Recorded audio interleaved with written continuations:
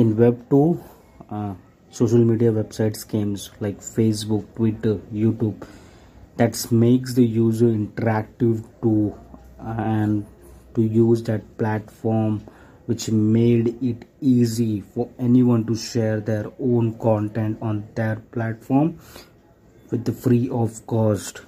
That's the interesting part about social media. Anybody can share their content on the platform, and anyone from the world can view that content.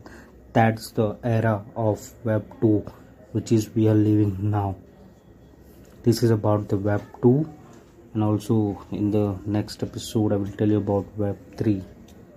Thank you for listening.